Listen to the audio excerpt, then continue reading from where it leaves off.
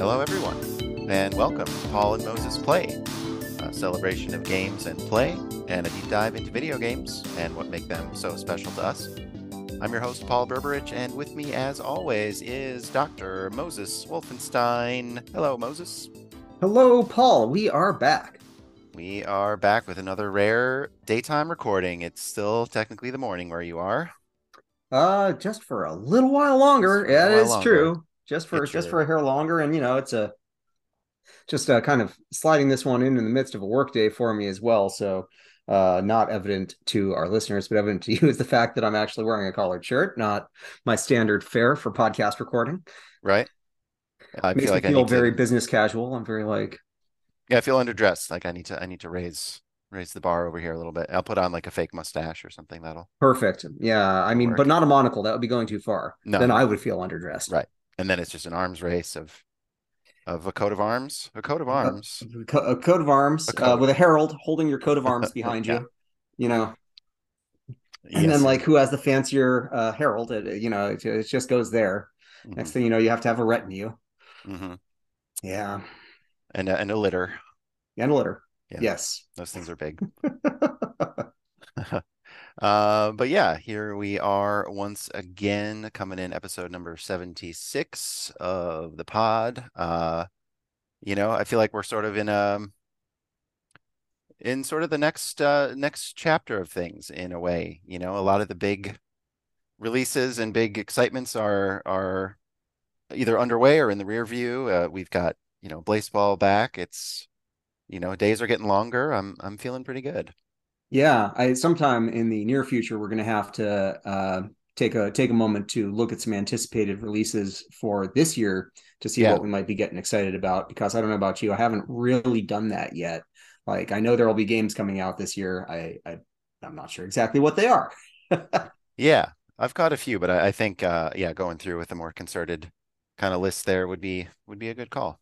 Yeah, I mean, like I'll see things on Rock Paper Shotgun, but oftentimes I don't even know, is that coming out this year or is that something to just be looking forward to that's in early development? Hmm. I'm not always very good at following up on those particular details. So yeah, hey, that was me keeping Pablo from trying to eat the microphone cable. Yes, tasty No, no, forbidden spaghetti. exactly. Yeah, So yeah, I understand you've been playing a bit more Elden Ring. I figure that's I probably a good place have to start. indeed. Yeah, if we're Well gonna then, just jump into it. yeah, it's once again time for Elden Rung. Maybe Elden Rungs, Elden Rungs. There are multiple rungs where Moses climbs up and sometimes back down the ladder of gameplay and lore and beauty in Elden Ring, and you are doing it. I will say beauty. This was a mixture of beauty and beast this week for my Mm. Elden Runging. Elden Runging. That's terrible. My Elden Ringing. Elden It's not like Rang. there are Elden Ring. It's not like there are bells in this one. I mean, well, there are, but not that kind. Um, True. you're not awakening anything. They are themselves awake, though. The Yo, absolutely, Yeah. yeah. So let's see here. When last we left off, I was up in the land of the giants up there, Hmm. and I think I had mentioned getting to Castle Saul, but maybe not. Yeah. Well, we spoke about that last night, but no, you hadn't Yeah, okay, not on the at that pod. point. Yeah. So yeah, I'd gone back through to that nasty boss who's kind of gatekeeping into that region. Um, Shadow something something. I think I saw you go up against him or encounter Yeah, him for the first yeah, time. you Yeah. you did see me go up against that one for the first time. Came back through and cleaned that up at some point. Was exploring up there. Found some Erdtree Guardian that splits itself into two, and I thought that might be where the Mimic Tier was going to come from. But as I discovered last night, that is not the case. But made my way up to Castle Saul, and without too much ado, managed to clear the way and drop the elevator down so I could get to Boss Commander Neal. Yes. Uh, Fuck that guy in particular. Uh, I've come back to him twice since getting to him, and it's just like, no, I'm still not. I'm still not ready for this. This is a brutal fight. He has those two guards and they hit as hard as he does, basically, at least in phase Yeah. one. It's It bonkers. I think it wasn't until like the fourth time I came back and was like, okay, now I'm ready. I was wrong, two other times, but Yeah. Yeah, uh exactly. yeah. So I've gone back there really only once after substantive progress. Like I loaded it back up and was like, I don't know, maybe I just was not feeling sharp. Like, no, that's nothing to do with how sharp I am. I can't Mhm. remotely absorb this damage or dish out enough to compensate for it for, being able to keep moving. So it's like, okay, that's cool. Let me go find something else to do. Um, and I decided, I wanted to explore the quest line to burn everything to the ground. Mhm. Um, and was like, hey, maybe I'll go. I know I need to bring some item to the dung eater. Yeah. Um, and I was like, oh, maybe I'm just going to look this one up and see what the item is because I obviously don't have it. The dialogue option doesn't appear for me when I go there. Um, and accidentally discovered that the Lendell sewers are accessible without that item. I thought you needed the item to get into the sewers, but I think it's more along the lines of there's a part of the sewers that you will need to get to after that. So I was like, okay, screw it. Let's go explore the sewers because I need a challenge. This should be challenging. But I need something that's like in reach for me. Mhm. Um, and so I found the subterranean shunning grounds, which like that is some FromSoft ass naming of some shit right there. It is, and before being reminded of the name, last episode I described it as, the most or one of the most hostile areas in the game, and the name it lives up to its name. It does live up to You its name. feel shunned. It is subterranean. There is ground. It is very hostile. There are those little fuckers that jump out at you, little Little like kind thief of guys. thief like they're kind of gargoyle looking things that I had Yeah. encountered once previously in a dungeon somewhere.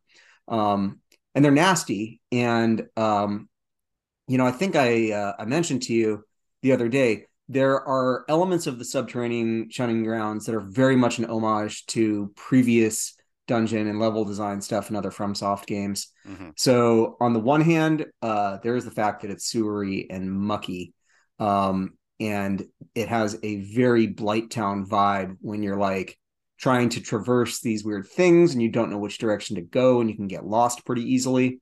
Um, Also, like Blight Town, but worse, is the ogres. Hmm. Um, because they absolutely wreck you and spit some kind of horrible filth at you as well that poisons you.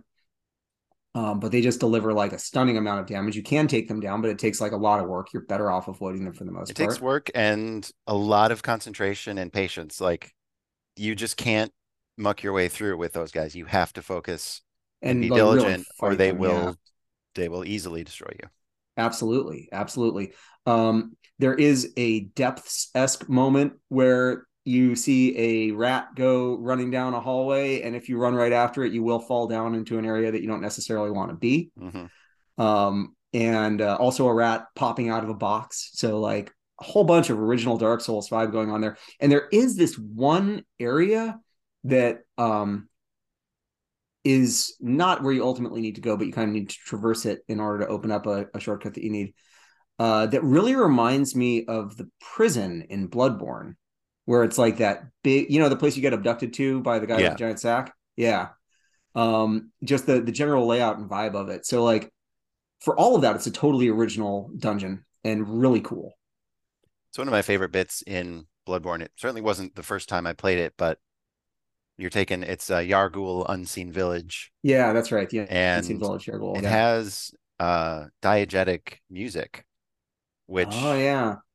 it's unusual for there to be music, and you don't necessarily interpret it as diegetic, well, even for years, if you're me. But then Right. eventually, like you read something like, oh yeah, no, that's like the chorus singing and trying to birth this fucking abomination into existence. Fantastic. Something that they definitely bring into Elden Ring. Um, and I'll get to that shortly. So I made it. I did, in fact, like in 2 days. It was not particularly laborious, which is definitely like bolstering again my sense that like, yeah, I've got the right competencies for the style of game. Like, be patient, keep track of where you're going, figure it out. Hmm. It's complicated, but it's not impossible. I don't have it in memory. It's complicated enough that there's no way I could like you know, magically start at the back of that back at the start of that dungeon and know exactly where to go. I had to do a lot of feeling it out, but it wasn't that bad. It's like, okay, let me try this. Oh, hey, okay, there is a shortcut. Awesome. Which eventually got me down to the bottom where you have Mog the Omen. Hmm. Um, and that fight gave me a little trouble. Um, Actually, that fight gave me a fair amount of trouble to the point where I was like, okay, no, screw this. I'm coming back to you as well. Mog the Omen is apparently like a shadow or illusion version of the true Mog or Moog. I don't know if it's Mog or Moog. I It's believe it's definitely not Moog. Moog. Moog. Yeah. So Moog, um, who incidentally I have in fact found the general vicinity of his habitation. Hmm. Because I don't know what the heck led me to this, but I was kind of scanning the map, looking for somewhere else to go to try and level up my spirit ashes, and being like, okay, I'm gonna need some glovewort, and there have to be some dungeons I haven't explored yet that I Hmm. can find some more glovewort. And then I'm like panning across the map, and I'm like, hey, what's that red thing there? Oh, it's called Starfall Crater. Ah, okay, that's what happened There after we the go. Radahn fight. Yeah. Yeah. Which led me to, so the Shining Grounds are like brutal and ugly. Whereas by contrast, Starfall Crater basically takes you back to the Cyofrian River Valley, Hmm. only up above it. Hmm. It's such a great move. You get this fantastic descent with some actually fairly manageable platforming. Like, it doesn't feel awkward I was going to say absolutely loved traversing down that crater. That was down so the cool. crater. It's Yeah. really cool. It was really cool. And then like you see, I wish I didn't have the the online on sometimes, because it's like I would have seen the pale, like, oh, there's light over there and kind of an arch, without the fact that somebody had left a note there that undoubtedly said here or something. I didn't Hmm. bother reading it. I tend to not read them. But Can I ask, what what of the online functions do you utilize? I've been invaded, but not recently. And that's, I mean, obviously it's fun being invaded. It is Uh, fun being invaded. Yeah. yeah.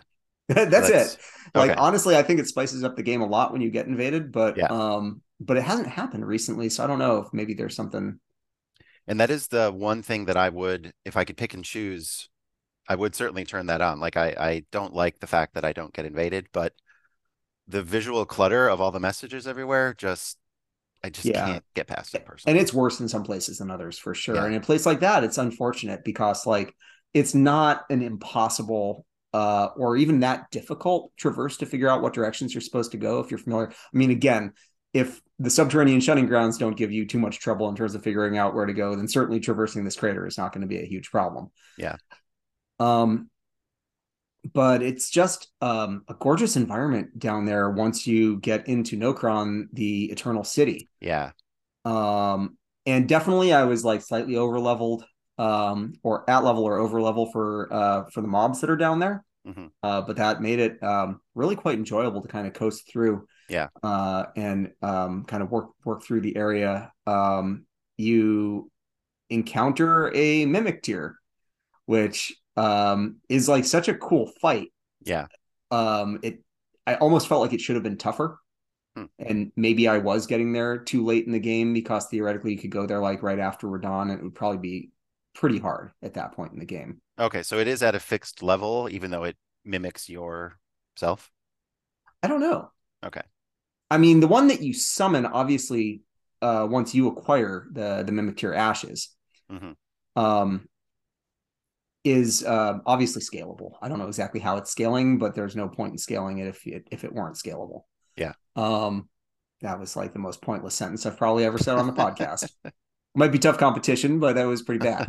But the fight seemed way too easy for something that theoretically is my shadow. Hmm.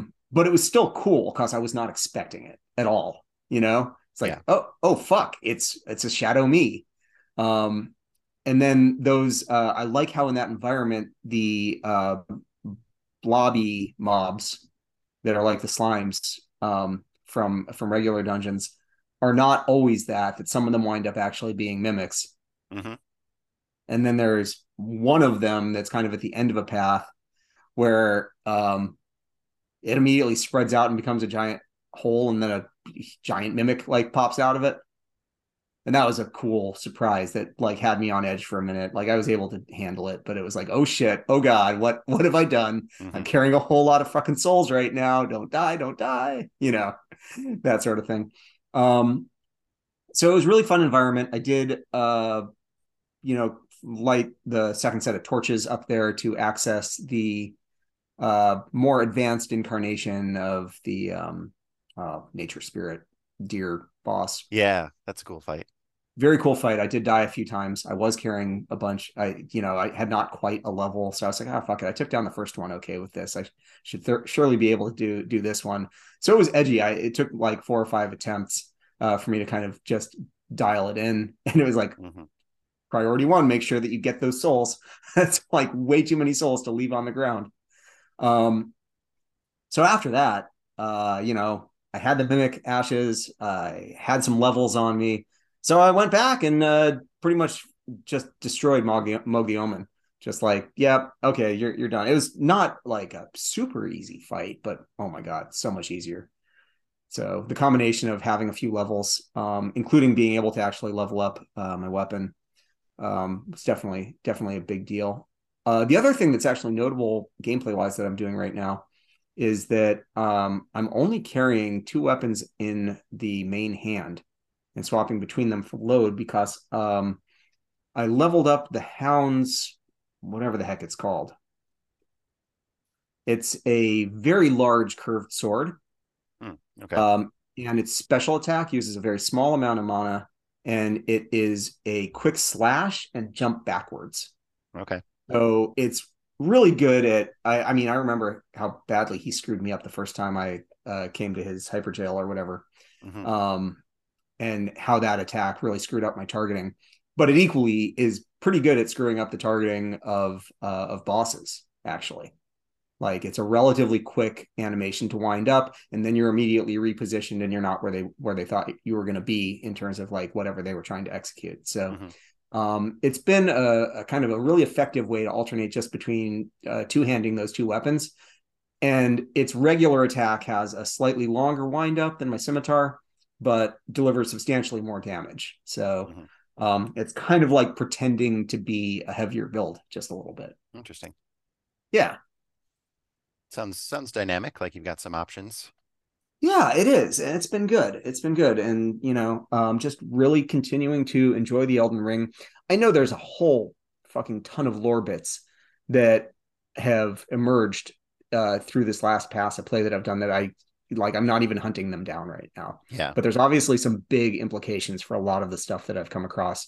Um, so one thing though is that I do know, kind of accidentally, that Moog is actually Lord of Blood, and that the Lord of Blood is one of the 3 remaining shard bearers. Hmm. Um, seeing as Ronnie has given up her shard, at least according to what's his name. And I'm planning on going back and chatting with Ronnie, who I'm guessing is probably back at her rise now by this point of the game. Narratively, it would make sense for where I'm at. So what happened after you beat Moog? Nothing. Nothing. There's nothing. I mean, I didn't get anything special. I was told that I hmm, had defeated a whatever it is, great enemy or whatever the okay. So there was no additional, path huh, after him. in the sewers in Yeah. the shunning grounds. Yeah. I maybe need to go back Just and a dead end. check. And I have no knowledge or recollection. Yeah, maybe I go might have back to and go double back and check. check. I wasn't really looking for it because I was like, all right, got to go spend these souls. Just took down a boss. Because I mean, like the three fingers you've heard Yes, are down there. yes. Yeah. But my understanding is that I'm going to have to go back to the Dung Eater in order to get to Oh, that that's probably right. Yeah. area. Yeah. Yeah. So it may well be that there's something there that I can't access yet. And this is one where I'm just going to go read up on the guide and figure out what I like, just for the what do I need to get to bring to him. Hmm. And then I know that whatever I do from there is back in the sewers. I'll go and wander around. And unless I get to like I've spent 2 hours and I can't find shit, then then I might look it up. But yeah, figure out what I'm missing that I need to bring back to the Dung Eater so that I can keep that path open as an option. Have you looked in the Dung Eater's sort of quarters in the There's Round a Table lot Hold? of there's a lot of bodies. But have you been there recently? Is he still there? He's still there. Okay. Yeah. Okay. He's still there. He still won't talk to me, although not since beating Mo. Yeah. So, Mm, that was from before it was from once I'd gotten up to the Giants, but had not, done anything else, had not beaten anything else. So, yeah. And then needless to say, I'm going to be heading back to Nokron. There's, one of those ghost figures that's out there, um, talking to the Lord of Blood, mhm, like saying please accept me or whatever. So it's like, excuse me, we already have the high sign, from back at the hold mhm, that he's one of the shard bearers anyway. So mhm. I know that he's one of the three shard bearers, and good old what's his name is promising me something if I will share with him the information I can find about the remaining shard bearers. So Yeah. Okay. yeah, so Elden Ring is continuing to give to me. Now that I kind of finally got past that hurdle, I'm feeling good about my continued progress. Um, I did go back once with the Mimic tier to Boss Commander Neil, and was like, nope, that alone is not sufficient. I need better armor, more damage, something, somethings. Upgrading Um, the Mimic tier, no doubt. yeah, I've upgraded it a fair amount. I Okay. immediately like upgraded it as far as I could, basically. Yeah. Oh yeah, and then I found the ball bearing Hmm. for uh being able to purchase Glovewort. Okay. Although I'm Nice. not sure if it's letting me purchase the kind of Glovewort for the regular No. ones. It's only for the fancy ones. Yeah, I think so. It's not very useful to me. I don't have any other fancy ones to start Mm. upgrading. So, but so I still need to go out because, like, yeah, the Mimic tier is great. I still want diversity in terms of my Spirit Ashes, to be able to try different strategies. Hmm. So, got to go farm some more Grave Glovewort somewhere, Yeah. or multiple somewheres. Just, I don't know. It's got to drop off of something, even if the drop rate isn't great. There's no way that it doesn't drop off of something. I think it might only be in the dungeons, and there are plenty of dungeons, Right, but it you doesn't know. respawn, so it's not like you can go back and farm it out that way. Once you've emptied a dungeon of Grave Glovewort, it's gone. Right. You So there will know? be a point eventually, but like I was able to comfortably upgrade, any of my spirit ashes that I needed to Yeah. by the Basically, I end. need to track down a bunch more dungeons to, especially like I'm stalled out at like one of them. Yeah, he's at level 7 or something. But the ones that I want to kind of bring up, even just to that level, like Hmm. 3, 4. You know, like oh god, it's the Yeah. one. It is like, well, not the one. There are a few hassles about this game. That get into the open world critique that you and I have talked about previously. This is definitely kind of tied to that. Yeah. Cool. Well, yeah, I'm glad you're back in it. I mean, yeah, you're on course. You're blazing a path at this point. So, Yeah, I mean, I do definitely. I had that moment with the Mimic Tier bringing that into the Moog the Omen fight and being like, okay, I see Paul's like critique here. hmm. It is viable critique, but for where I'm at with Elden Ring, I want to push through the rest of the game efficiently and get it done, Yeah. and put it in the rear view and be able to like kind of think about it. So, Yeah. um, I mean, that's what I did. So, yeah. yeah. So like I'm not feeling like bad about it or anything. But I mean, towards your commentary previously about Spirit Ashes, there is clearly a big difference between using that one versus using less powerful types of Spirit Ashes to deal with a fight. Like it's to me, it's not just a binary of like trying to do a run sans Spirit Ashes, which I totally respect that that's your Hmm. intention right now. But like saying like, no, I'm going to only limit myself to X or Y Spirit Ash. Yeah, I There could guess. be an argument for that, potentially. Yeah, I can see that. I guess to me, it's like, am I gonna have 40 seconds worth of time to hit the boss's ass, or only 20 seconds? Like that's, or maybe is this thing gonna heal me a little bit, or try and poison the boss? Like, yeah, Right. I think that's my point, is that some of yeah, them it's like it's going to buy you 10 seconds before like that boss is going to move across the room and just hmm, it's down and it's Yep. done, especially if it's not getting back up, right? Right. Yeah.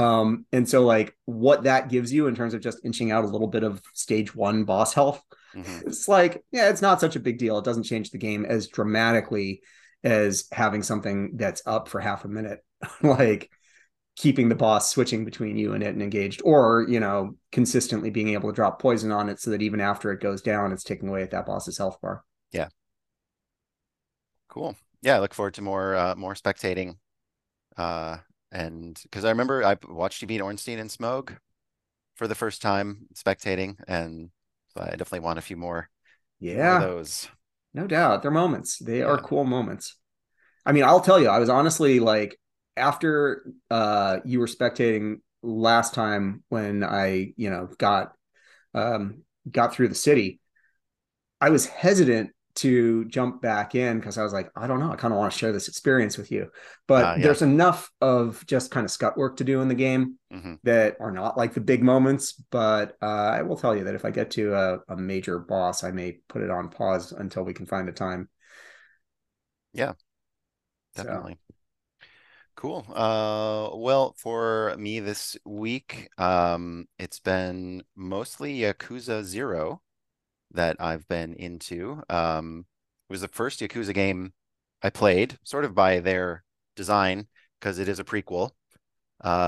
Takes place in, I believe, the early 80s, mid 80s, in the city of Kamurocho, and then eventually Sotenbori as well.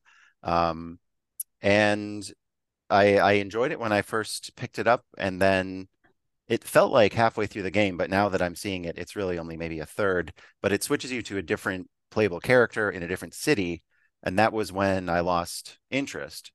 But now I've come to expect and enjoy that from the Yakuza games. So now, I'm still sort of hit the ground running with it.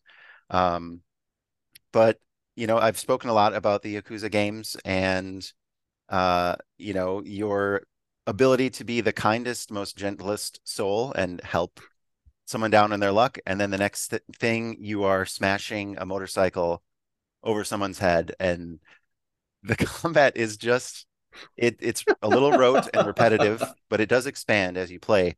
But the the sheer brutality of the punches and the kicks, and when you pick up a pot and smash it over someone's head, like the game just like chunks it out in this way, and really like emphasizes this violence. And usually it's like some scumbag who is trying to shake somebody down, or you are firmly on the side of like good, but in sort of this gray sort of zone. But yeah, it just keeps me coming back, and it's such a fun, now that I'm really familiar with the games, to see like Kamurocho in this state, back, 40 years ago or whatever, yeah. is pretty cool. And seeing young Kiryu, and now they're making, like, I thought his story was done, but I'm glad it isn't, because they are making Like a Dragon Gaiden, which is a side story that shows what happened to Kiryu in the more recent years of things after he sort of retired. Oh, Um, cool. and so you get to be him again. So yeah, I'm looking forward to that one, and then I'll probably get back into Judgment as well. But I just kind of was looking for the more classic Yakuza kind of feel. So are you where would you say you are? In terms of through the game, Yeah, through the game. Yeah. I would say maybe a third. You're like, I'm in Wisconsin, Moses. What are you trying to ask me? Yeah. Um, Nice, nice. So it sounds like it's still got a lot to give in terms of this kind of uh quasi nostalgia um yeah. playthrough. Yeah. And I'm finding the mini games. There's like slot car racing, and now your other character is like the owner of this cabaret, and I think there's a whole cabaret club management Nice. Of sim course built there into is. it. And yeah, it's just wacky, kind of lighthearted for the most part, fun. That's rad. That sounds really excellent. Yeah. So yeah, I've Well, gotten into just a little bit of other stuff apart from a topic we'll come to later in the pod. mhm. I have gotten to chapter 2 in Chicken Police. There are 4 chapters. I had to look that up. after I got to chapter 2, I was like, all right, I want to know how many chapters there are in this. Hmm. Chicken Police is very entertaining, and I'm not going to say too much more about it today. And then obviously there's been some Apex. I wrapped up the Battle Pass season, but the one thing that was the worthy shout out for me from Apex in the last week was that it finally happened where I was the carry, like where I had two total scrubs who were like maybe putting up 100 damage in the match. And I'll just say this, they both went down in a stupid fight that they shouldn't have been in, but I'm playing the game to its heart. I could have, probably placed second or third in that match if I Hmm. just left them behind. Because we wound up in like 5 or 6, right? Um, but like, what's the point of soloing it to just get mowed down by a full squad?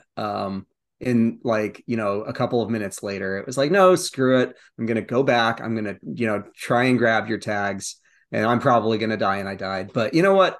Totally worth it. Good to play the game to kind of the spirit of it, in my opinion. Hmm. And granted, there are other situations like when people are dying outside of the ring and it's a late ring and the ring kills you really fucking fast Hmm. that I have been like, nope, I'm sorry, I'm not going to try and go back to you because it's not a chance of death, it's just certain death. Yeah. Like from a sheer game mechanic damage dealing standpoint, you are going to die. So it's just not worth it. And Yeah. they're like back there pinging their banners. And I'm like, it's like ring 3. This thing kills you really fast. And the fact that you're fighting in it is why you're dead back there and why I'm not. But no, this was not that situation. It was just like, I'm going to try and do the best that I can socially in this game space to make people feel like welcome and like they can learn more. Because, Yeah. hey, people don't always make it easy for you. It's been a hard climb for me to just get to being quasi decent. And Hmm. so that's all I got to say about other gaming this week, especially because of just how much time I've been spending on Elden Ring. Yeah. Cool. Well, with that, I believe we'll head to the next feature of the show. It is time for game ranks. Rank it up, Moses. Yeah, Paul. So, I'm in a weird space in terms of ranks. I think maybe you are a little bit as well of trying to like figure out what to punch into different spots of games that I have that are unranked. And of course, I keep occasionally coming across something that I have not ranked, or even had on my unranked list. Hmm. But for me, I'm going to put in my number 70 spot, 73rd ranked game, the original Left 4 Dead. Oh, wow. Yeah. So I think, I was just kind of reviewing some of the various games. So, 2008 release. For me, Left 4 Dead was a deeper play experience than Left 4 Dead 2. I played more of it with people. This is back in that GLS Games Lab space so that we'd be like co-oping it in physically in the same room. You don't need to be on mic, so you're shouting across the room to each other and stuff. Yeah. Um, which made it a really great experience. We did play some Left 4 Dead 2 that way too, but I just didn't do as much of it. Um, and Left 4 Dead hit a real special spot. Nobody had done a game quite like this when it came out.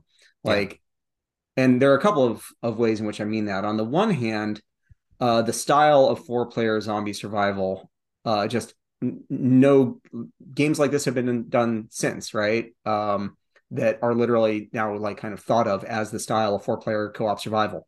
Yeah. Um, Deep Rock Galactic immediately comes to mind. Uh, so that was really novel. The original one didn't have the differentiation between the characters, which I actually liked. You all started with the same basic loadout and kind of simple weapon options when you're playing in the standard kind of co-op mode. Hmm. Um, and then it had these really novel enemies as well, right? Um, it also had the function where when you went down, you weren't necessarily like down and out the way that you often are in in shooters in general, where it's like at best you might get revived. Like you had the ability to still do a little bit Hmm. when you were down in that game. Um, but the original 5 enemies, the boomer, the hunter, the smoker, the tank, and the witch, it's just a really good set. And as far as like co-op games, I think this is the only co-op game I can ever remember playing where there was something that was at all scary. Hmm. And that specifically being the witch. Right. Like the first time that you encounter the witch, it's actually like jump scare worthy, spooky, like, oh fuck, you know? Um, so all of that, of course. And then on top of that, the other call out I've obviously got to make about this game that really sets it apart in that moment is the way they managed the versus game as well. Hmm. In terms of pitting you, pitting you as zombies against survivors, Hmm. alternating which role you're playing, and then having the opportunity to be the bad guys who are more disposable. But then occasionally, you get the cycle of which one you're going to kind of incarnate as after they take you down, Hmm. because it is, of course, very asymmetric. You're not supposed to just one on one and survive with your zombie to be able to take down the other players. You're supposed it's supposed to be attrition, just like the co-op game is, and like that was a great design choice and it made for so much fun play. Hmm. And being the smoker the first time that you get the opportunity to use that horrific long tongue, That's right. fucking cool experience. Yeah. Or the first time that you spawn as a tank and you're like, oh, that's right, I am now going to come in here and I'm going to seriously fuck shit up because I know what it's like to be on the receiving end of this. Hmm. Yeah. I think the first time I played it was with that crew, like the With that crew, Filament probably, yeah. crew in that space, and pretty unique game. I mean, like you said, there's sort of a dime a dozen now, but it's even sort of hard to conceptualize that that was sort of the first time we had seen a game quite like that. Because like, really, it took us this long to Absolutely, kind of absolutely. get here. And then I don't know how much games do this. I imagine some still do, but it's under the hood. But the whole AI director that Oh yeah, reads your progress, reads how you're doing, and then adjusts the horde, the zombies accordingly. I think that this might have been one of the first games where it existed. I mean, I think it was the first game where at least they touted it as like this is a main selling point. Yeah, So I yeah, remember it was a absolutely. big deal. Okay. So Wikipedia tells me that a far simpler version of it was used for some key battles in episode 2. Okay. So that actually makes sense thinking about Half-Life and why certain parts of it were especially hairy. Yeah. Um, but that makes sense. So they kind of like tested it out a little bit in a limited capacity, and knowing Valve, I wouldn't be remotely surprised if a big part of the origin of Left 4 Dead was developers being like, "Hey, what if we take this tool that we made for episode 2 and we like really build a game around it?" Hmm. So who knows? There's probably some postmortem out there somewhere where they actually talk about this.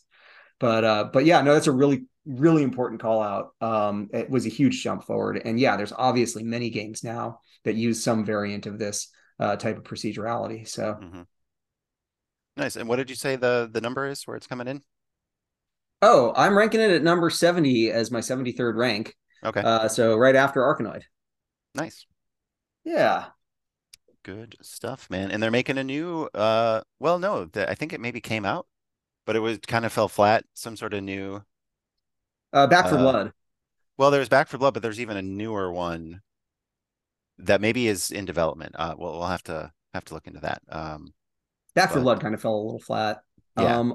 Although talking to some friends about it, it felt like there was a little bit of unrealistic critique of it going on. Mm, One of those like, well, what did you expect? This should have yeah. met your expectations, but you somehow expected it to be more. Yeah. It can't be Left for Dead uh, for the first time again. Like that. Or especially Uh, Left 4 Dead 2, which I know a lot of people really especially praise Left 4 Dead 2. mhm. I didn't play it as much. And I actually, like I said, I kind of liked the uniformity of the player loadout aspect of the original. Yeah. Nice. Well, for me this week, coming in all the way up at number 50 Ooh, is Sekiro Shadows Die Twice. nice, nice. Well, no wonder that's going to break your top 50. Yeah, kind of making a pass here after like putting Tunic in and being like, what other games have I beaten and I've just been kind of sitting on. And I'm like, there's no way Sekiro is, you know, not somewhere up there fairly high. And I mean, we've spoken about it a bit, but what a game. Like, talking about like Bloodborne, where every single fight is just inherently fun. Mm-hmm. That was Sekiro as well. and the way they did the sword play with the deflections and you know, it feels like a cinematic version, at least, of what you'd expect a sword fight to be like, back and forth, like cling clang cling clang. And the audio design and the visual design really do a great job of cluing you in as to sort of what sort of blow was this. Was this him deflecting you, you deflecting him? Was this someone just blocking? Hmm. And so there is this very readable sort of cadence to it. And you know, talking about parries, I think a couple episodes ago, I've always wanted to be good at parrying in Dark Souls, but just the timing of it, like you have to do the parry like a half second before their attack's going to land. But with Sekiro, you just tap it as they attack, and there's this he's a centipede boss, and he has the coolest name, which I now realize I have to look up, because it is oh, it's just called Long Arm Centipede. Oh And God. there are a few different ones, but they have these Wolverine style, whatever the weapons are that you hold that have the big claws. Oh Um, sure. and they would attack super fast. So you would just have to tap, tap, tap, and ting, ting, ting, ting, ting, ting, and you're able to like deflect each attack as it comes in, which is I like, love it when a game gives you the ability to be empowered that way. mhm, Like, no, you don't have to have that level of Twitch capability. It makes you feel that fast without it being so demanding as to be almost inhuman to be that fast. mhm, yeah. And you know, it was from expanding what a Souls-like could be by sort of focusing the some of the design. You know, you can't level your way out of a situation. You have to just keep getting good. Right, right. And that's something that took me, you know, it famously put it down for a year after I got to the final boss. Couldn't do it. You It put was it down about for a full year? Wow. That's not it was something I like would do. 8 months or something. Yeah. But it was just always in the back of my mind, like, because it's fun. Then Yeah. when I finally sat down, it took about a week of, you know, daily effort to beat that boss, you know, to get my skills back and then to beat him. But like, I didn't care when I died. It was like, okay, I get to have this fight again. And every single time it was fun, especially as your proficiency rises. You know, it's well, I guess I won't say too much because eventually you'll see it for yourself. But it is a Sure. multi-stage fight, and once you sort of can trivialize that the first stage, you know, the first time you get to the first stage, it's like, oh my God, this is bullshit. What the fuck? And eventually it's like, okay, first stage, I didn't take a hit, and like, cool, now I'm set up for the next stage. You know, Yeah, I know that feeling for sure in terms of FromSoft games in general. You know, yeah. it's kind of funny. I have had this moment before, but it's invoked by when you mentioned like, okay, I'm get to do this fight again when you die thing. Hmm. But I had it recently actually with the Godskin Apostle, where honestly, like I had him down to a sliver, and I probably could have finished him, and I didn't quite have it in me. And I realized as I died, it was because I wasn't like I finally had really good rhythm with the fight, Hmm. and I wasn't done enjoying it. Hmm. And then the next time I took him down because I was like, okay, I do want to move forward in the game. Yeah. But it's funny how these boss fights, in particular, when they're tough, and then when you start locking into it, Hmm. how like FromSoft can really get you into that point where you're just like, this is so enjoyable. It's the dance. I'm now Hmm. in the dance with this boss. I know their moves. They kind of know mine. And I'm picking away at them. But occasionally I'll misstep and they'll catch me. And uh, that's when you know it. You know you're going to get it. You just don't necessarily know which attempt it's going to be. But Hmm. it changes the whole feel of when you go down because you're like, okay, I'm going to get to do this again. Yeah. Yeah. So that's pretty much all I have to say about Sekiro at the moment. You know, I hope to see a sequel at some point, but if it's just a one-off, I mean, I'd rather see a Bloodborne sequel if I had to choose, Sure. um, but You and everybody would like to see a Bloodborne right, sequel. Literally everyone who's played Bloodborne apparently wants a sequel. So yeah. And I forget, did you buy this and just dip a little in, or you no, I haven't haven't done touched it? that. Okay. Well, it is the one where I went. I have FromSoft games I haven't completed. I mean, shoot, I don't think I'd completed Dark Souls Remastered I when don't it think you had, dropped. no. So it's like I have Dark Souls 3, I have Bloodborne, I have Dark Souls. I haven't finished any of them, there's no earthly reason for me to buy another difficult FromSoft game when I'm Yeah. still stuck on 3 of them. Yeah. So, you know, Makes sense. but I'll get there. I'll get Yeah. there. You I know, look forward to spectating. yeah, we'll hash it up. It'll be good. Yeah.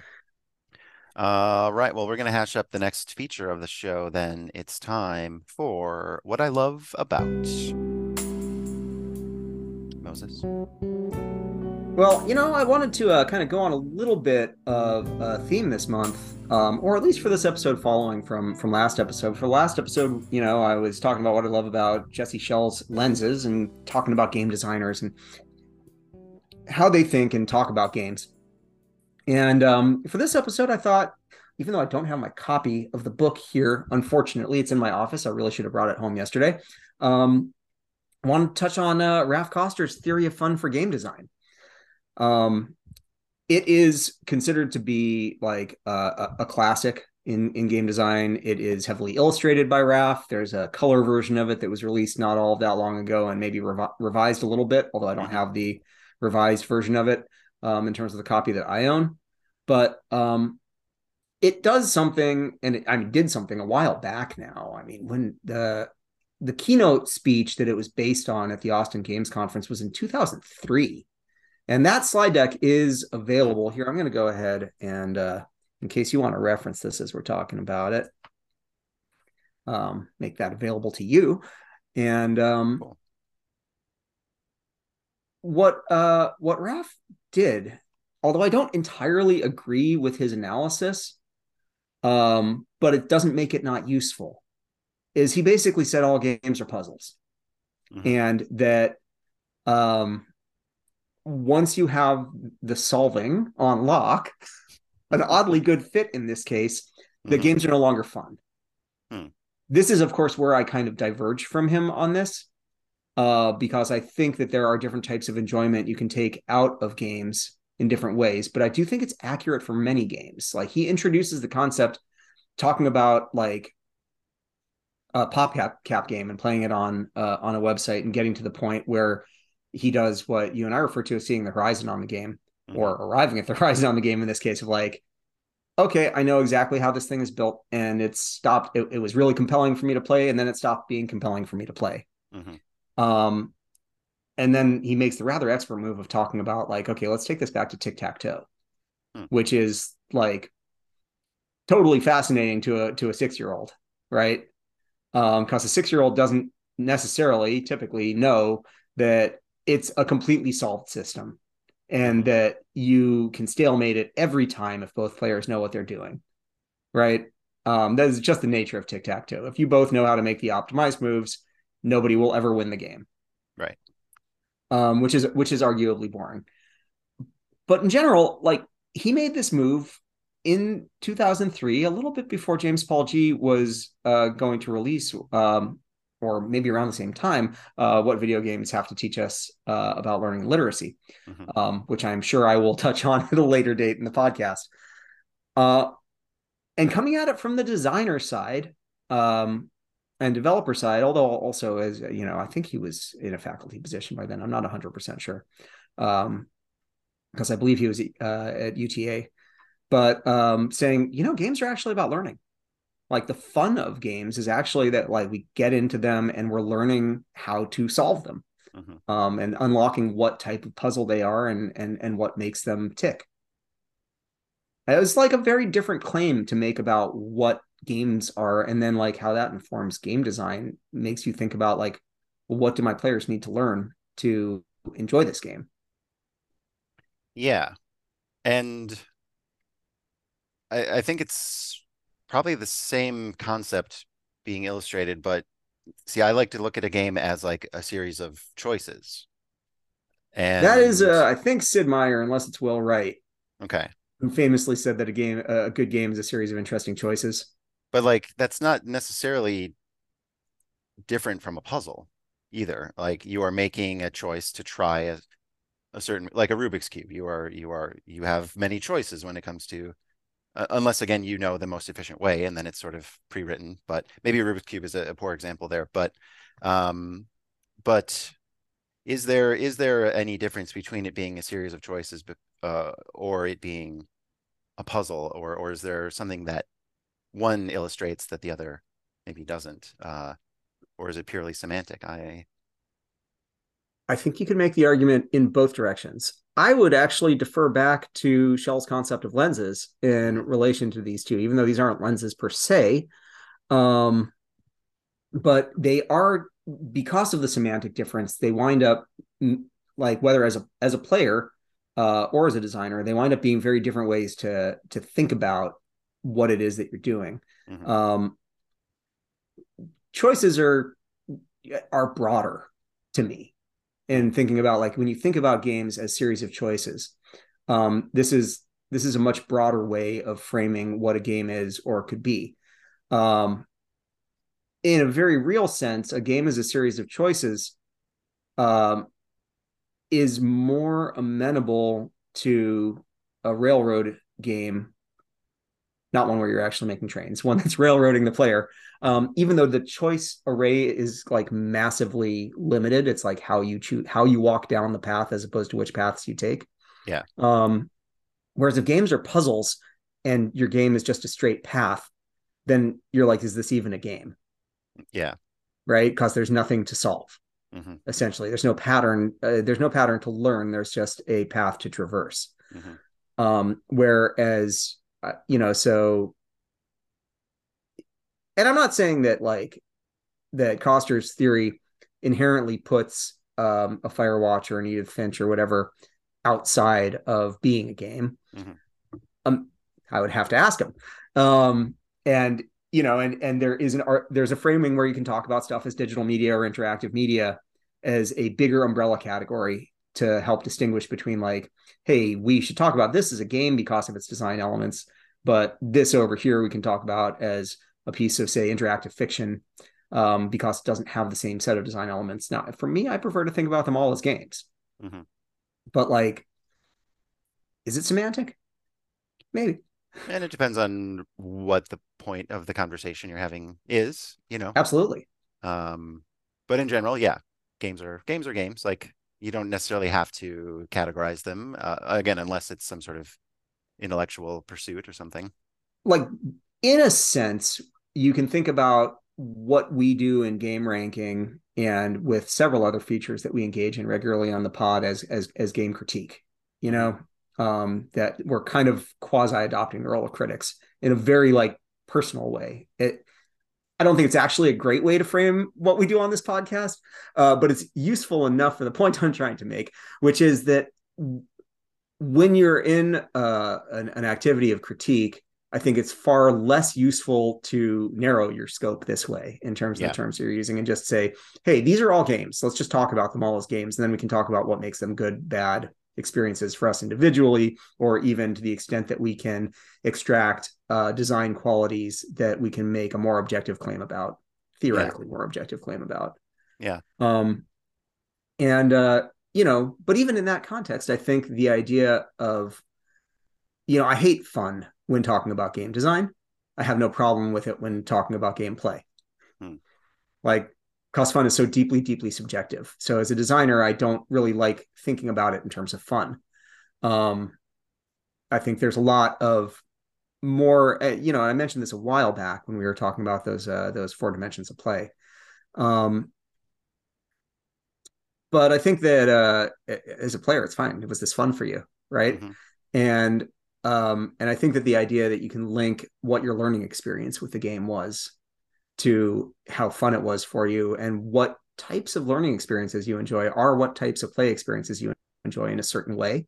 Hmm. Um, like, certainly it informs how you've related your experience with Tunic to me. Yeah, no doubt. And with that being, a puzzle game, and meta puzzles, and really having to be diligent in your observations, and the great amount of fun that brought me. Exactly. That's why it, like, just came to mind in this context. I was just thinking about, like, that whole layer of the game. Like, Hmm. clearly you enjoyed learning Hmm. this language and set of puzzles that were overlaid onto what at first presents as, just a action adventure Hmm. type. Yeah, nice. Yeah, Um, cool. Well, any final thoughts on that before we move on? I would just say that if you're listening and you're curious about this, you can just search Theory of Fun, Hmm. and it will take you to both Ralph's website for the book, which has some resources, including the slide deck from the original presentation, so you could get kind of just a taste of it. Hmm. It's also super easy to find the book. It's a short, easy read, and I honestly recommend it to people even who aren't like super into games, Hmm. just because it kind of helps you think about stuff, helps you think about experiences and play in a slightly different way. Yeah, cool. Uh, well, for me this week, what I love about Yakuza Zero is the setting and the visuals. But what I wanted to do is try and examine, because I don't fully understand my perspective on this yet, but what I've noticed is with the newest Yakuza game, it's called Judgment, but effectively it is a Yakuza style game set in Kamurocho, wandering around third person, looking through the city and stuff. The visual design of Kamurocho is so much more appealing and parsable to me than Kamurocho in this modern game. Like Yakuza Zero came out, I don't know, 8 years ago, 6, 7 years ago. I meant to ask this earlier. Is it a remaster that you've been? No, it's running on the PS5. I don't think they upres it or anything. Yeah, so it's probably Um, not even up-res, but it's just that thing of like it just runs great on the PS5, of well, it course. runs great, and my my foothold of a theory, at least, is that it is down to the resolution Mm. that is applied. I think Yakuza Judgment is doing fancier effects, um, but it I think is at a lower resolution, and it's just far less crisp and colorful. And I have a really great time walking around in Yakuza Zero, and less of a good time in Judgment, even though again it's the same engine, the same type of game. The engine, I'm sure, is even more advanced than it was when they made Yakuza Zero. Um, and I also think it could be a budgetary thing. Like there seems to be more detail and more vibrancy. Like in Yakuza Zero, you see couples holding hands, like walking around, and there's more of a denseness to the population. And nobody's holding hands in Judgment. I don't know if the world has just gotten a little meaner since then. Um, but I feel I feel like I'm looking at the world in Judgment through a lens, whereas in Yakuza Zero, I feel like I am just getting the straight feed right into my eyeballs. And I wanted to bring Huh. this up and then It's really uh, interesting. have you spectate, and I will switch between them, and then we can maybe tease that out a Yeah. little more. Yeah, and come back to this in the next episode. I like that idea a lot. Yeah. So that I can like, are you just seeing it be based on your style, preference, taste, or is there something that we can like actually pin down in some kinds of details about the visual style and or other aspects of render or movement in the game? Yeah. Yeah. So I think maybe we'll make this a two-parter. Or is it just because the Don Quixote convenience store is long gone after the events of Yakuza Zero? And it's got that catchy jingle, and you just want to go in there and like assign your skills so you have this nice music to listen to while you do that in the menu. Right. And I mean, so yeah, like at a broader level of world design that is not attributable to some of these kind of more specific details. That's a really interesting question. Yeah. So yeah, sometime in the coming week here, we'll have to hop in and we can take a look. Most definitely. But for now, we're going to take a look at the next feature of the show. It's time for Tell Me About Moses. This week, I would like it if you could tell me if you could instantly gain mastery of a single martial weapon. What weapon would it be? Wow. Interesting question. Um, and we're talking about like like martial weapons. We're not talking about firearms here. Um, Right. I actually, yeah, that doesn't take too much for me, which is good because we spent a lot of time on some other topics in this episode, and we have a little bit yet to come. I think I would go with the bow staff. I was I didn't want to guess. I didn't want to, yeah, but that would have been my guess. I should have been like, well, Paul, why don't you take a guess and write it down and then show it to me after I tell you? Yeah. Well, I will ask you, why do you think the bow staff is, in fact, Hmm. when I'm put to this question, what I arrive at? You There are a few seem like reasons. you seem like more of a, open palm versus closed fist type individual, and I don't think bladed weapons are quite your style. I mean, The fuck, everybody loves lethality, swords, but the yeah. reality of them. Um, and I just saw, I have this concept in my head, which may or may not be accurate. It's not really based on anything, that a bow is a more defensive style weapon. And it goes with your vibes more than really anything else. I dig it. Those are all good reasons, and they're the first one that like pushed me in this direction is actually the first thing you hit.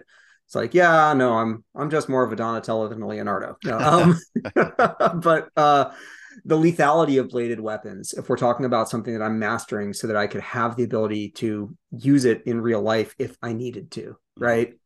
Um, like swords are super fucking cool, but if I were in a martial combat situation, I wouldn't want my choices being to devastatingly injure or kill somebody, um, or just be defensive. You know what I mean? Yeah. That just doesn't seem like a good situation to me at all. As much as like, oh yeah, the katana, that would be super fucking cool. Yeah, Mhm. sure. But the reality of it is that if I were ever in a situation in real life where I needed to defend myself or offend, um, having a blunt weapon, bludgeoning weapon, to put it in our Dungeons and Dragons terms, Mhm. um, definitely gives me more versatility. Like, hey, if it's life and death and I need to kill somebody with it, absolutely, you can definitely kill somebody with a bow staff. You can crush their windpipe, whatever. Mhm. But it does have range. You can keep people at a little bit more range with it potentially, um, and you can do a lot of disabling things with it that are Mhm. not deadly. So yeah, there you go. Fun All question. right. I like it.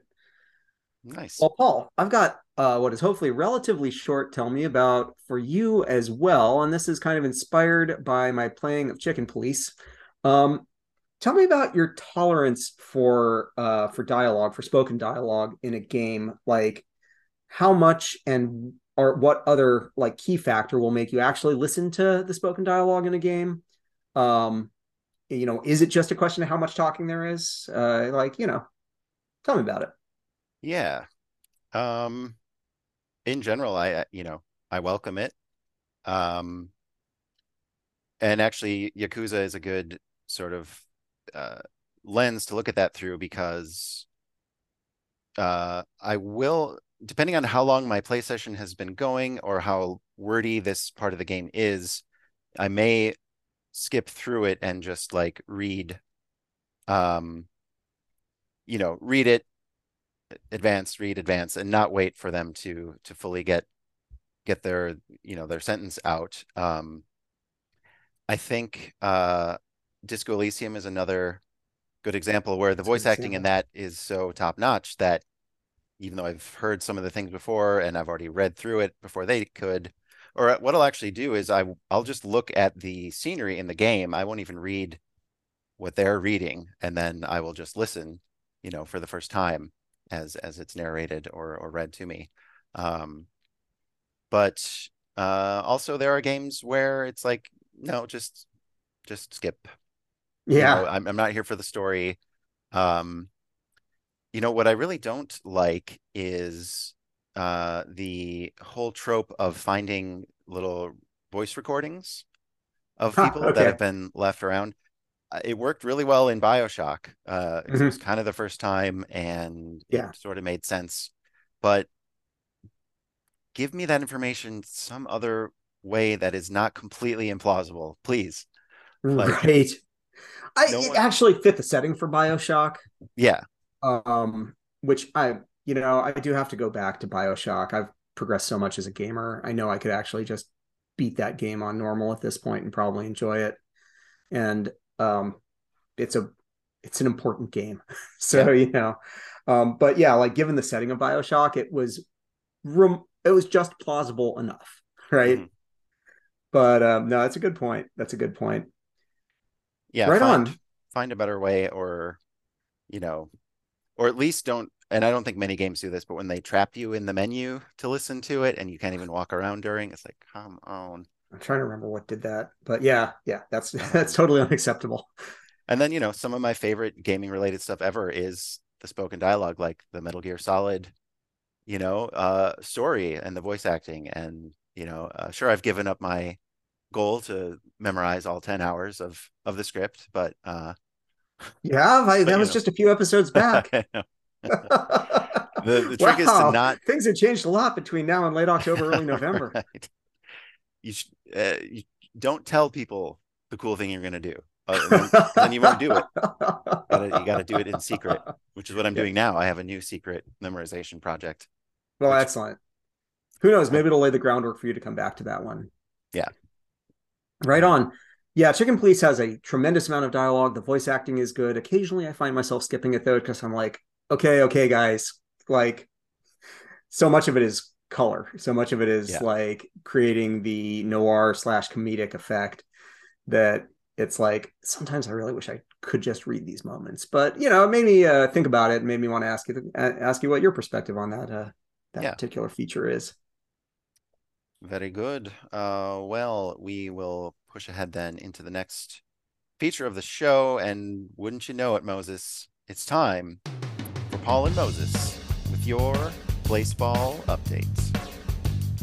Stay with me, Moses. Ooh, Baseball baseball is is back. back. Heck yeah, that was much smoother than we tried that last Yeah. time. But that's because baseball was not back. Right. But it is back, and we've had, it's Friday when we record this, so the season's actually, the main part of the season's winding down, moving into the playoffs here shortly. But I'll yeah, tell you we've for had, the Tacos, Julius Skidder is on the mound right now trying to close out a game against the Boston Flowers. okay, well, and Magic recently has joined the Tacos in party time. They are eliminated from playoff contention.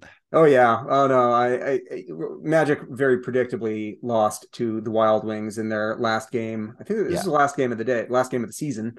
Um, but man, the Wild Wings have been so unstoppable. It's And- just been absolutely bonkers. But I feel like I just jumped us ahead a little bit too far. Maybe let's take a step back. Yeah. So when they said it's not ready, well, okay, so the app got delayed, which The is app got unfortunate, but I'm delayed. like, well, whatever. Like they've said before that, okay, the web thing doesn't work too well on phones, but it always did. But oh man, it's bad on phones. Yeah, I don't know if you still haven't looked yet, but I still haven't looked, it's but I can see why it would be bad on phones because there's nothing about this site that looks like it's mobile friendly or responsive in design. no, it's not. And you have to like scroll to the other side of the screen by like highlighting text and like sliding it over and Oh, like yeah. uh which I mean, fair enough. It's not meant for mobile, and they were outright with that. But it works well enough. And I did spend the first day, Monday there. I was at work, but I've got my double monitors, and even though it's all too easily trackable, and I know I shouldn't, I watched a lot of baseball that day. Yeah, Um, and it's extremely bare bones and back down to square one, but at its core, it is a sim, it is running, and it is baseball, and it's great. it's pretty awesome. You and I actually got a chance to watch a couple games this week. Hmm. Um, so we've now basically like tripled the number of baseball games that we've watched together. Yeah.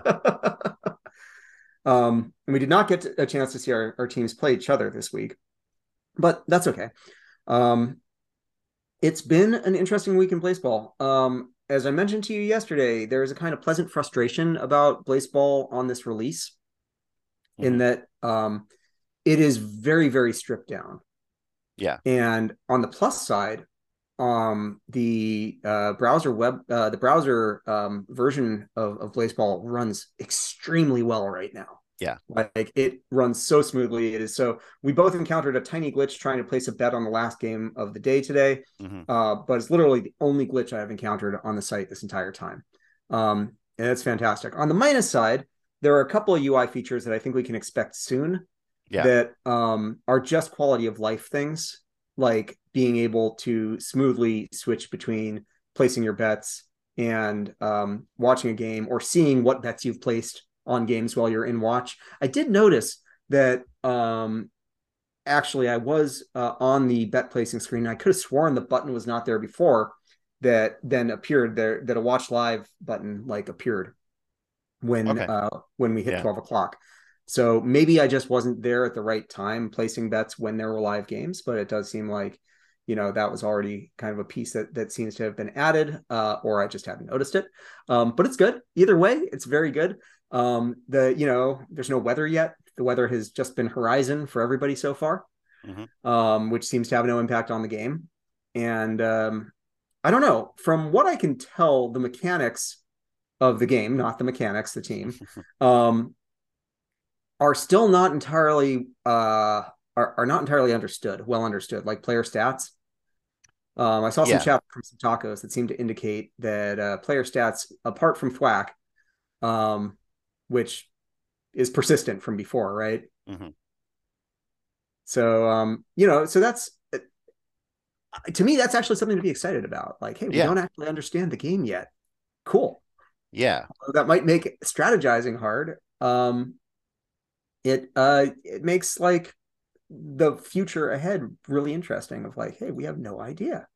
Yeah. And the mystery of it and unraveling that, and how much of the forbidden knowledge are you gonna look at? For me, I'll look at just about anything, if it comes my way. Um, and uh, yeah, heading into the weekend here with the playoffs, the Wild Wings are on fire, 78-12 record, which is pretty wild. And um, I do That's like, crazy. That's really crazy. yeah, you got to wonder what's going on beneath the hood there. Um, I knew it was good. I didn't realize it was that good. yeah, they've built in some functionality with certain like Twitter accounts and stuff that they'll update on the messages feed. There is still a lot of uh, side stuff that happens seemingly only on Twitter, and I'm debating whether or not it's worth me looking at Twitter or if I should just ignore that for now. But we'll see. Another new thing is the timing, or how they're going to handle off seasons. So it'll be 1 week on, 1 week off, which initially I was kind of disappointed. And still, like, come Monday morning when there's no baseball, I'm still going to be like, oh, I wish there was baseball. But I think it's good, giving you kind of time to digest what has happened, strategize, and I wouldn't be surprised if they put in like sort of idle games or activities that the teams can do during the off season as well. I'm expecting, even it might be light this first week. Yeah. But one thing that is very evident based off of prior baseball, including like why the heck would they have run the short circuits? Obviously, there was some degree. No, I don't think the short circuits weren't stress testing. It wasn't the new engine yet, I don't think. I don't think it was, no. So, so they were tweaking and playing with some mechanics that we haven't seen anything of yet. So, Hmm. like, um, it's going to do it again. It's a new era, and so it starts with a clean slate. Yeah. And I'm guessing that when baseball first rolled out, it was probably something like this in terms of being pretty minimalist as far as stuff that was going on in the simulation. Yeah. Given the express need of the pandemic upending baseball, and Right. baseball being originally designed to meet that need, even though now, of course, it scoops up a bunch of people like us who would not normally be watching actual baseball. Right. So Yeah. yeah, I think the one other topic that I wanted to make sure we touch on is the question of decrees. Yeah.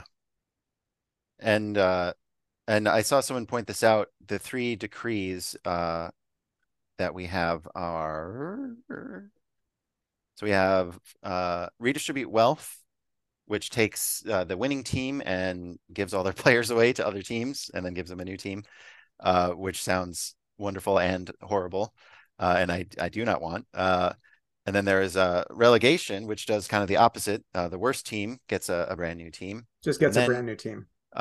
We also have Open the Forbidden Book, which was a choice given at the end of the old season 1 of Book, Baseball, book, and we all know book, how that book, book, went. book. There's no way the book is not getting opened. The book's getting opened. I didn't clear this with the tacos folks, so I'm not going to read what somebody wrote over on our channel for voting. Mhm.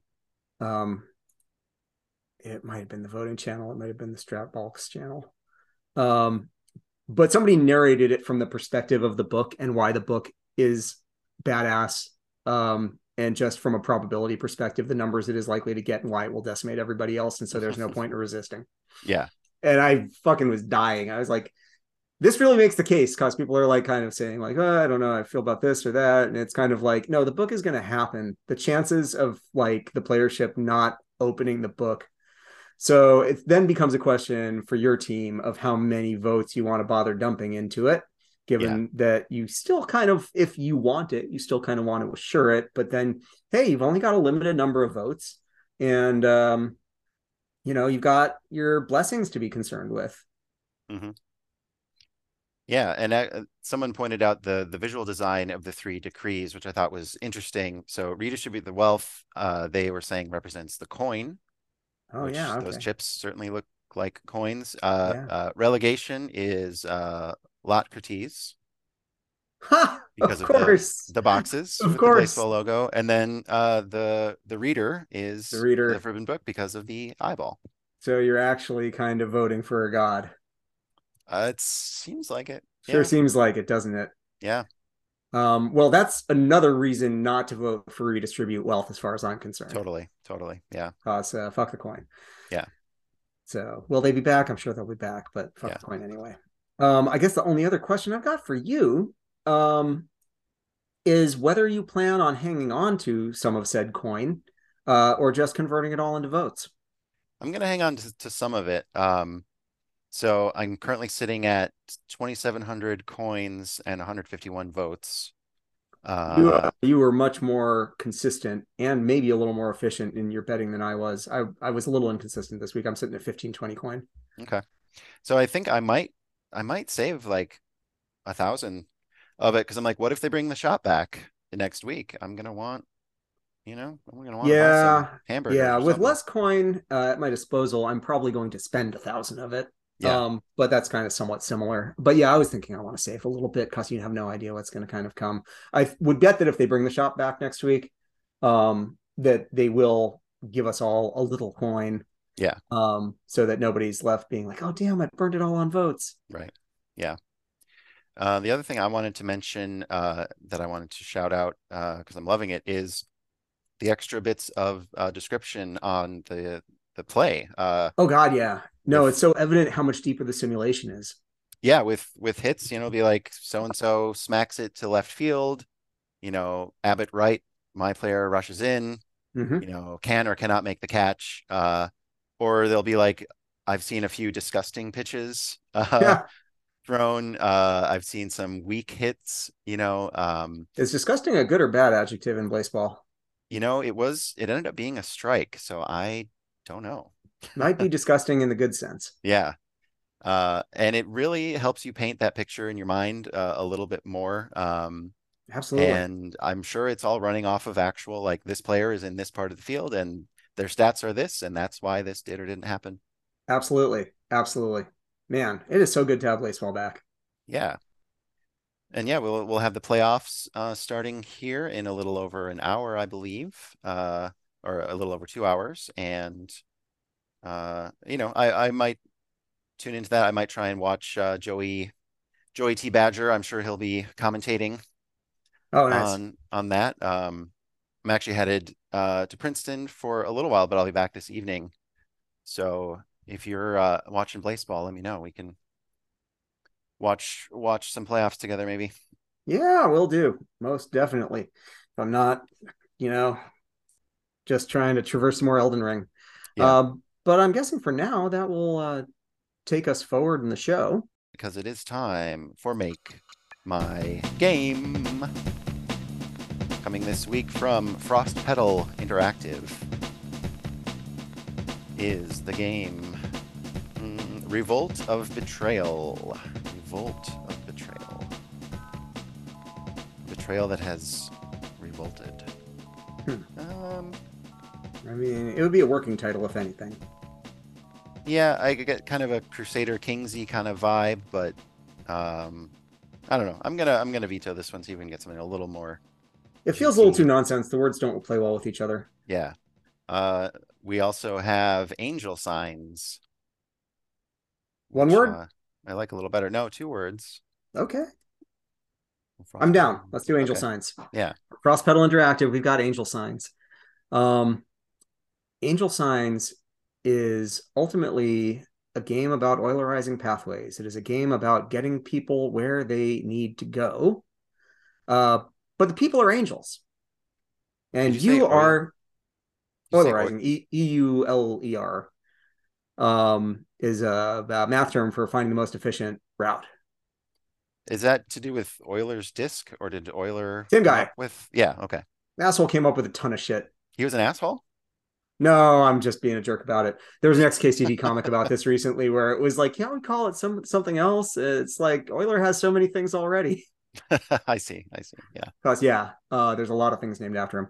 Hmm. Um, but yeah, my pitch here is that the signs and the angels in this case, you are responsible for signage. It's a game about creating and placing signs to get angels where they need to go.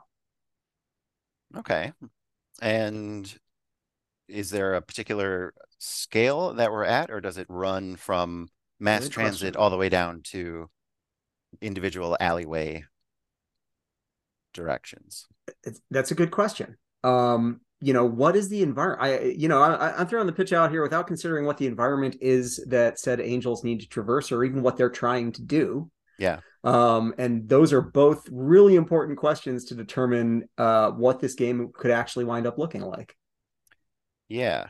Um, maybe you don't, maybe it starts off incredibly macro and you are looking at a cosmos and there's a flood of billions of celestial beings, and maybe you don't know what the signs exactly mean. You put one down, Oh, I and then like the it. two paths diverge, and you're like, okay, now I know this sorts this and this sorts that, but like maybe you still don't have the full I like picture. this a lot. Essentially, we're getting into a game that is a little Baba is you esque Hmm. in the sense that like it's less literal about being about programming, but it is kind of about being about programming in the sense of like you're unpacking these symbols and trying to figure out what the code is that each one carries and what it's directing operationally for for these essentially like AIs to do, right? They're computing little computers, and each of them needs directions, but they have some config in them already in terms of how they're going to respond to different inputs. But really, we're talking about a game that on some level is kind of that, like Baba is you, is kind of a meta input output Yeah. type play experience. Although I think it will be more approachable than Baba is you. Yeah, and maybe you see they have a symbol on them that represents their ultimate destination, and you know where that is in the space, but you don't know. Yeah, How to get them there, right? yeah, So it's a little mini metro in the early stage, and that could yeah, maybe carry on later on where you're going to have to get into sequences of directions, right? Of placements and directions that you're giving to your celestials to get them to their desired destination. Um, and maybe there's like optimal and suboptimal outcomes rather than it just being a binary for where they land. So that could make your level conclusion a little bit more interesting than just, hey, you got 95%, right? hmm It's more like, you know, X portion of them got exactly where they needed to go, and then there's a bunch of middle categories that are of various degrees of um, you know, good or bad outcome. And then some kind of a one or more categories of like, well, this is not good. They hmm were consumed by the eternal maw, or whatever. You get them so lost that they're like that they're lost. yeah, So yeah, I really like the idea, especially like, yeah, starting out at kind of a cosmic layer, but I don't think that the game You know what it kind of has me thinking about is kind of reminds me a bit of Sins of a Solar Empire, Ah, yes. where on the one hand, um, play starts out very macro and you're sending things across the galaxy, right? But then as you get deeper into the game, you have to do at least 2 levels down of more micro scale management of what's going on. But in Mhm. our case, instead of it being combat, we could have kind of these nested levels of having to get into a more kind of smaller environs in which you're going to be doing your sign placement. Yeah. Um, and then like the types of signs that you're using in the different scales are different, but they're related. So you can make some pretty strong inferences about like, hey, now that you're at this new scale that you hadn't had to deal with previously, Hmm. you've got this sign that looks an awful lot like the one that you were using up top. Hmm. But it's not exactly the same, but you can make a pretty good guess. But then every once in a while, the game throws you a curveball where it's like, oh, you know what was actually important about this sign was like the color instead of the pattern. So really, I should have been paying more attention for this style of sign to how it aligned with color from the signs on the previous level. Yeah. Um, and I mean, needless to say, from an accessibility standpoint, um, there's a lot of things to address when I just introduced color as a key thing for people determining Hmm. their choices. But a little bit of smart design thinking, and you can manage other ways of signifying stuff alongside just color. So I don't know. I think that would be really cool though, right? Yeah. Like the second phase, you're like from you can zoom in outside of that like galactic level down to like a system level, Hmm. right? Yeah. Um, but you know, but you get at least 1 level down from that for sure, Yeah. to like a planetary level or something like that. Yeah, for sure. And needless to say, we're like talking about this in terms of like, physical space.